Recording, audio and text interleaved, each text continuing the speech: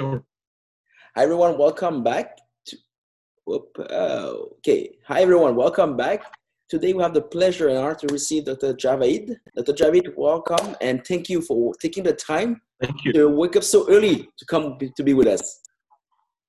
Wouldn't be different if wasn't the case with this pandemic. I would already be in my clinic around the same time, so it doesn't make much difference. I'm up. I'm happy. I get a chance to talk about something I absolutely love, which is dentistry and how things are. Hopefully, things will improve. So, no problem. So can you just introduce yourself so our audience know what you do and who you are? So, my name is Dr. Mohammad Javaid. Everybody here in Canada calls me Dr. Mo. I did my BDS, which is like DDS from Pakistan. Following completion of that, I did my primary fellowship from Pakistan, which is the training is recognized in England as well.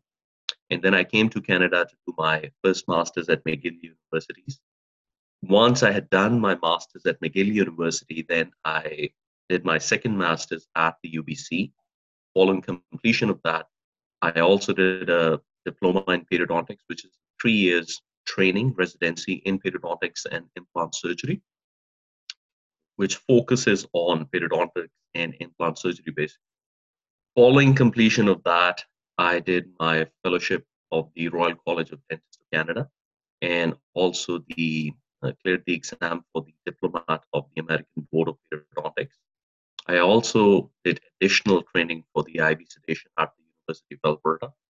I have been involved in private practice for the last 3 years or so, focusing on periodontal and implant surgeries. I also love teaching. I had the opportunity to teach at the UBC during my residency, and I'm still involved part-time teaching at the University of Alberta in the capacity of clinical assistant professor. I've taught at the undergrad level, which is DMD DDS, and also at the residency level, which I absolutely love doing, which is basically periodontics residence at the University of Alberta. Wow, So that this is where I come from. I'm gonna call you Dr. Mo. I think it's cooler, but Absolutely, absolutely. something is wrong in your math. You're way too young to have done all of those things. Oh no, it sounds way more awesome than it really is. It's nothing. I was lucky. I was supported by my family, and I'm blessed. I'm grateful. But no, it's nothing. It sounds way more awesome than it really is. No. And I'm afraid as you talk, when you get to know me, you'll be like, oh, it doesn't look that awesome. So no, No, but mainly we're trying to have some fun here because we have to break the ice in this early morning. But absolutely. can you tell us how this crisis, the pandemic, has affected your practice personally? So basically, right now, uh, things are completely shut.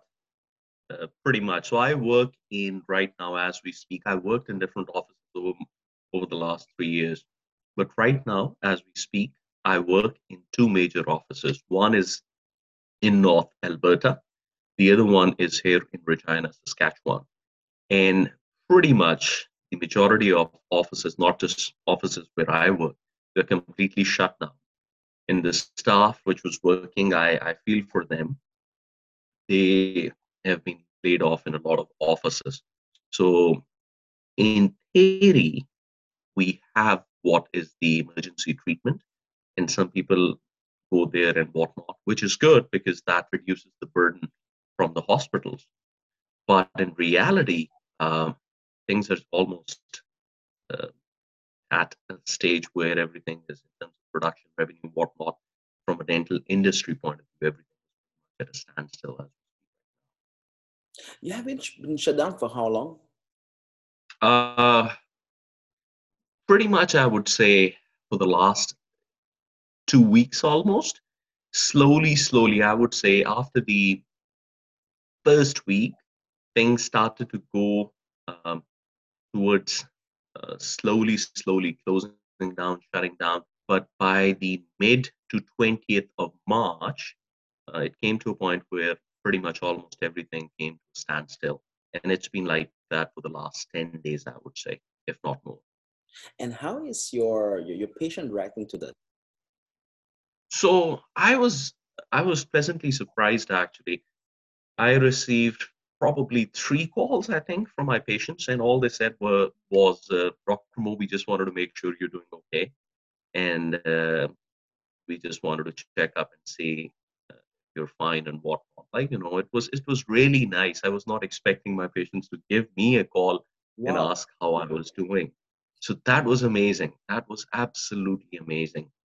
And A recognition I, of I, the work you're doing every day, yeah? I don't know. No, I'm lucky. I think I'm fortunate. My patients are some of the best people. Um, it's a privilege to be involved in management of their oral health. I find myself very fortunate in that regard. But it was amazing. It was a very surreal feeling. And some patients, for example, I received a call from another patient where a guy asked me about sutures.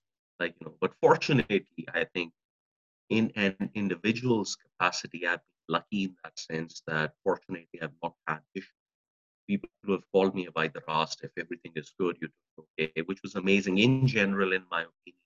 People in North Alberta, people in Regina, they're awesome people. So didn't have any issues with that sense. The other second good thing was from an office policy sense or an office policy perspective, I think our office did really well. We called in all the patients, we explained the situation, we gave the telephone numbers of the dentist. So as an office, I think we did really well, both here where I work in Regina and Alberta as well. Patients were happy, they understood the problem, and they're completely on board with this. And you have two hats. That's your hat as a periodontist, but how about your hat as a teacher? How this crisis affect your work as a teacher, but also your students? I feel for the students actually. I really feel because if you think about it, in a lot of programs, for example, if you're involved in a degree related to, let's say, education or public health, or let's say certain type of engineering as well, you can do a lot of stuff which is online, which is good, which is amazing. And you can do a lot of stuff in dentistry related to preclinical studies. But the reality is, if you're in a residency or if you're in a final year, you want to get in, you want to do your surgeries, you want to do your clinical work, you want to do your quota and whatnot. So this pretty much delays everything. And I do feel for the students because it's not just that we are almost like at a standstill. Reality is, realistically, even hopefully when we go back to things will not be normal, maybe for another 4 months, 3 months. So this may lead to a situation where things would be less than optimal from a student's perspective in terms of gaining experience and clinical skills for another 6, 7, 8 months, maybe. And that would be at best, I think. Anything less than that would be a jackpot, but that's very unfortunate. So I really feel for the students, and not just in that regard. Given my own experience, I came from another country. I came from Pakistan, and I lived here.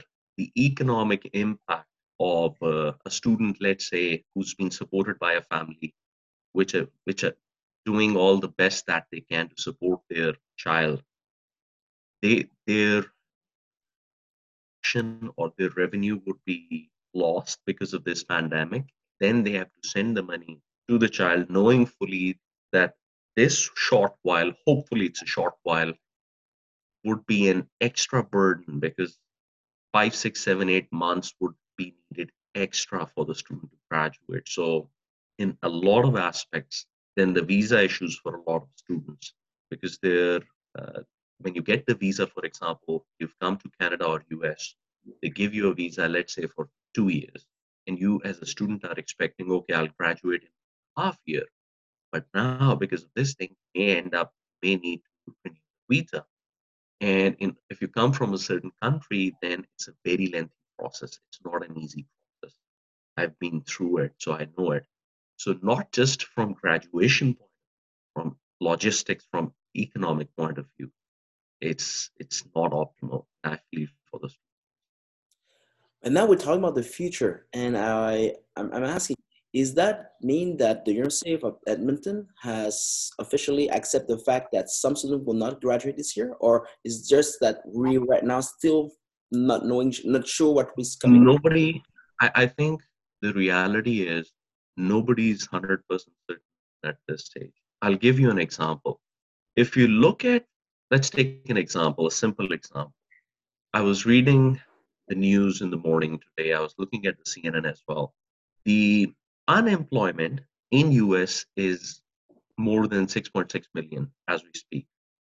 Now, the economists, they were expecting the number to be around 3.5. So it's almost double that. Nobody expected that.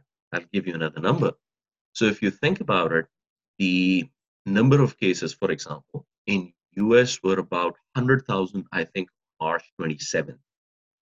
By March 30th, it was over 150,000, doubled in 3 days. So the point is, the way the end and the worst part is that we are still not sure. We are actually, if you listen to a lot of people, they say we've still not peaked in North America, which is the scary thing. So right now, initially everybody was saying, okay, you know what, we'll be back in a month, 2 months. But right now, people are more skeptical. So everybody's just pulled the horses back, thinking we don't know. Hopefully, things will be normal or the new normal by June or July. Worst case scenario, August. But nobody's really certain. Nobody's really certain. Are the students still following classes online, or everything has been shut down? Yes, online. Yeah, for a lot of I know. I was talking with my colleague. She's the co-director, I think I'm not mistaken, of the program, and we were talking about it. Yes, the university, not just the University of Alberta, a lot of universities, because I was checking out last night, they've taken the measures that they could, and they're doing the best thing that they possibly can, given the circumstances. But it's still going to be very difficult. It's going to be very challenging. Let me take this opportunity to share with you what I discussed with Dr. Thomas Nguyen from Harvard. He has Yes, the same please. problem, and he's a periodontist too, so I think you will get along. He's But my class fellow, actually. Thomas is my class fellow. we were exchanging, and the idea here is we all know that if things can get resumed by May 1st, and that's a big if, Yeah, most dentists will not have a full schedule because most people will yeah, have to catch up on what's lost. So we know that in dental field, this is just the beginning of the bad news. But yeah. since we were talking about this is the best time for us to reinvent ourselves and maybe to rethink the way that we're practicing and also seeing our profession. We were saying that how about we give we talk about all dentists throughout the world, give the university a hand, since you have students that can study but cannot graduate just for the fact that they haven't finished the quotas and the cases, and we have offices and some free time on our hand. Also, I spoke with another committee leader, Dr. Eric Lacoste, and he said that he's more worried about the people he helps in philanthropy than what he's been losing. Because I'll be fine, I'll get out of it. But since we're gonna have offices, and in Canada we're gonna have be subsidized to keep employees on the payroll, we're gonna have some free time. Then you should, I think, take care of the future. So, because other graduated this year, there's a whole promotion of graduate that needs some kind of help. Yep. And if we can open our heart to say that, okay, for the time that I'm there, I know I won't make money, but instead of just wasting my time, I open my doors to those the most in need or to those who have contributed the most to this crisis, just to say thank you. That might be not a solution, but I think some piece of the puzzle that start making sense. I'm just I, bringing out the idea, and I hopefully that will make its way to the top. no, I agree. I agree. I think that's a very good idea, and I think I've been looking at some of the websites. I've been looking at some of the work that people are doing, including yourself. I saw your video, and I absolutely loved it. People are trying to contribute to the best of their ability. We've been limited. The problem is, if you will, the problem with this particular virus is that the cure of this virus is in something which pretty much negatively affects a lot of other things which have already been not negatively affected. So, for example, when we say physical distance, that limits our capability to actually teach somebody the way we would want to. So, when we do the online lectures or webinars, whatnot, it does helps explain the concept, which is amazing, which is absolutely necessary. But the skill point, especially in the higher classes, is going to be more challenging. So it's a step in the right direction, but uh, and I think that's unfortunately that's probably one of the major things that we can do at this point in time. There's not much, unfortunately. When I was talking with a couple of dentists, not just a couple, I've read the a few threads as well. The common theme was a lot of dentists, a lot of specialists. They feel helpless in the sense that they want to help, they want to contribute, they feel that they come from the same fabric, they come from the same when it comes to being associated with you with the health, the medical profession, but they're not able to really contribute given the social distancing that is needed at this point in time. So webinars, online lectures, and everything. I think that's the best that we can do, probably. Third, Dr. Mo, I think that, and I said that on one of my videos, I think that right now, most of the population have been put on pause, and we have very good people fighting an invisible enemy at the front. But since we are here in the back, I think it's a duty to think ahead of what's coming. Since I agree. the rest of them are busy fighting for us, and that's why I'm raising this question. That's also why you come and join us this early in the morning. No, I appreciate. One thing I've been thinking about it, especially I was thinking about it last night. And what I'll try to do is to project or give false hopes. However, I would also like to look at what happened in the past.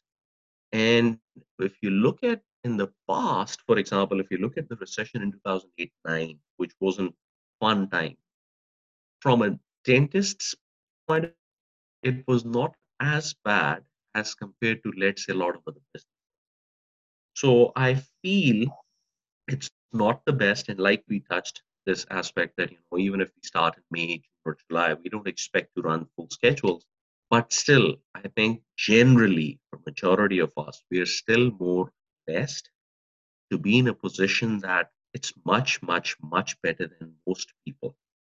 So, and the other thing is, if you look at, for example, just if I could touch briefly, um, the other thing with dentistry is, God forbid, I feel bad for small businesses. If you think about it, if you go to a restaurant, you get a meal, or you're an Uber driver, or you're a taxi driver, if that meal is not served or that ride is not taken, the revenue is pretty much lost. And in dentistry, if the filling is not done or the wisdom tooth is not being taken, that still needs to be taken out, or the filling still needs to be done. So it's a delayed thing rather than a completely lost opportunity of work. So in that regard, it's not as bad as it could be or would be in a lot of other businesses. That's why I feel more for them compared to, let's say, dentists. Based on the people, and I'll take just a minute to talk about it. Based on the minute that I've changed with, and I've been had the fortune to talk with a lot of very smart thinker. Dentistry will never be the same because after this, we're gonna have to upgrade most of our offices to comply to the new regulation. Aerosol and everything else is going to be much more expensive to practice, and our fees are already through the roof if we listen to our patients. And we are small businesses. They're thinking that 25% of small business might disappear after this crisis. Our industry in Canada, it's made of about 85% of small businesses. So the crisis is throughout the board. And you mentioned recession. It's the first time that we have a worldwide recession touching everybody all at once. That's true. Usually it's That's true. you have some time to act. Now all we have is a month to think, and that will be it. That's true. And the problem is that is true. If you really think about it, The worrisome thing is right now we are focused, almost everybody. When I see we are focused, that means pretty much globally. Everybody is focusing on trying to save lives, which is the most important thing. It's true. However, so we are as a community, as people, we are in survival mode. But hopefully, God willing, all goes well when things become more stable. Let's say 3, 4 months down the road, and we have passed, the curve is flattened, people are happy that, okay, thank God it's done. At that stage, the curve of the pandemic, let's say it's flattened, the economic curve, the problem with the economy would start to rise because there would be accumulation of debt, accumulation of payments that would need to be done. And the government, if you look at, for example, Canada, just a few days ago, there were about over 2 million uh, people had filed for employment insurance. And if the government is trying to do the best that they can. But if they're going to pay $2,000 per person, the number is just staggering. So if you calculate things, it goes to about $2 billion, roughly around there per month or something like that, which is insane. Meaning in the next coming months, it's going to be very challenging from an economic standpoint. Right now, we are in a health crisis. The economy is important, but in the next few months, the economic problem may become a giant once we realize that health has been sort of taken care of. Dr. Mo, we are running out of time. If I'm asking you within a minute to give us a message of hope to close this, what would that be? The good thing is, if you look at the population in general, regardless if it's US, it's Canada, it's China, people in the world have come together. We are faced with a problem which is causing havoc at a global level, which has made all the nations come together, which is amazing. It's unprecedented. So, although we are in a situation which is very dire, which is not good, and it's unprecedented, but similarly, the response has also been amazing. I was amazed by, for example, people of Alberta. The economy has been hit back like probably never before, and yet the medical people told the people of Alberta that we supplies because the Albertans came and they just packed things up, and they, despite not having a lot at home, they were sharing. So this is amazing. The good side of humanity has shown up, which is awesome. And if we stick together, I think it's just another crisis. People, when they came together, they were able to overcome the Spanish flu, and they were able to overcome pretty much other problems in the past. And I think if we come together, pretty much overcome this one. The wisdom of Dr. Javaid. Keep your mind, keep your heart open, and that would just be another crisis. Dr. Javaid, thank you so much for taking the time. Pleasure is mine. Keep your hopes up, keep your positivity up, and I think that this would just be another crisis.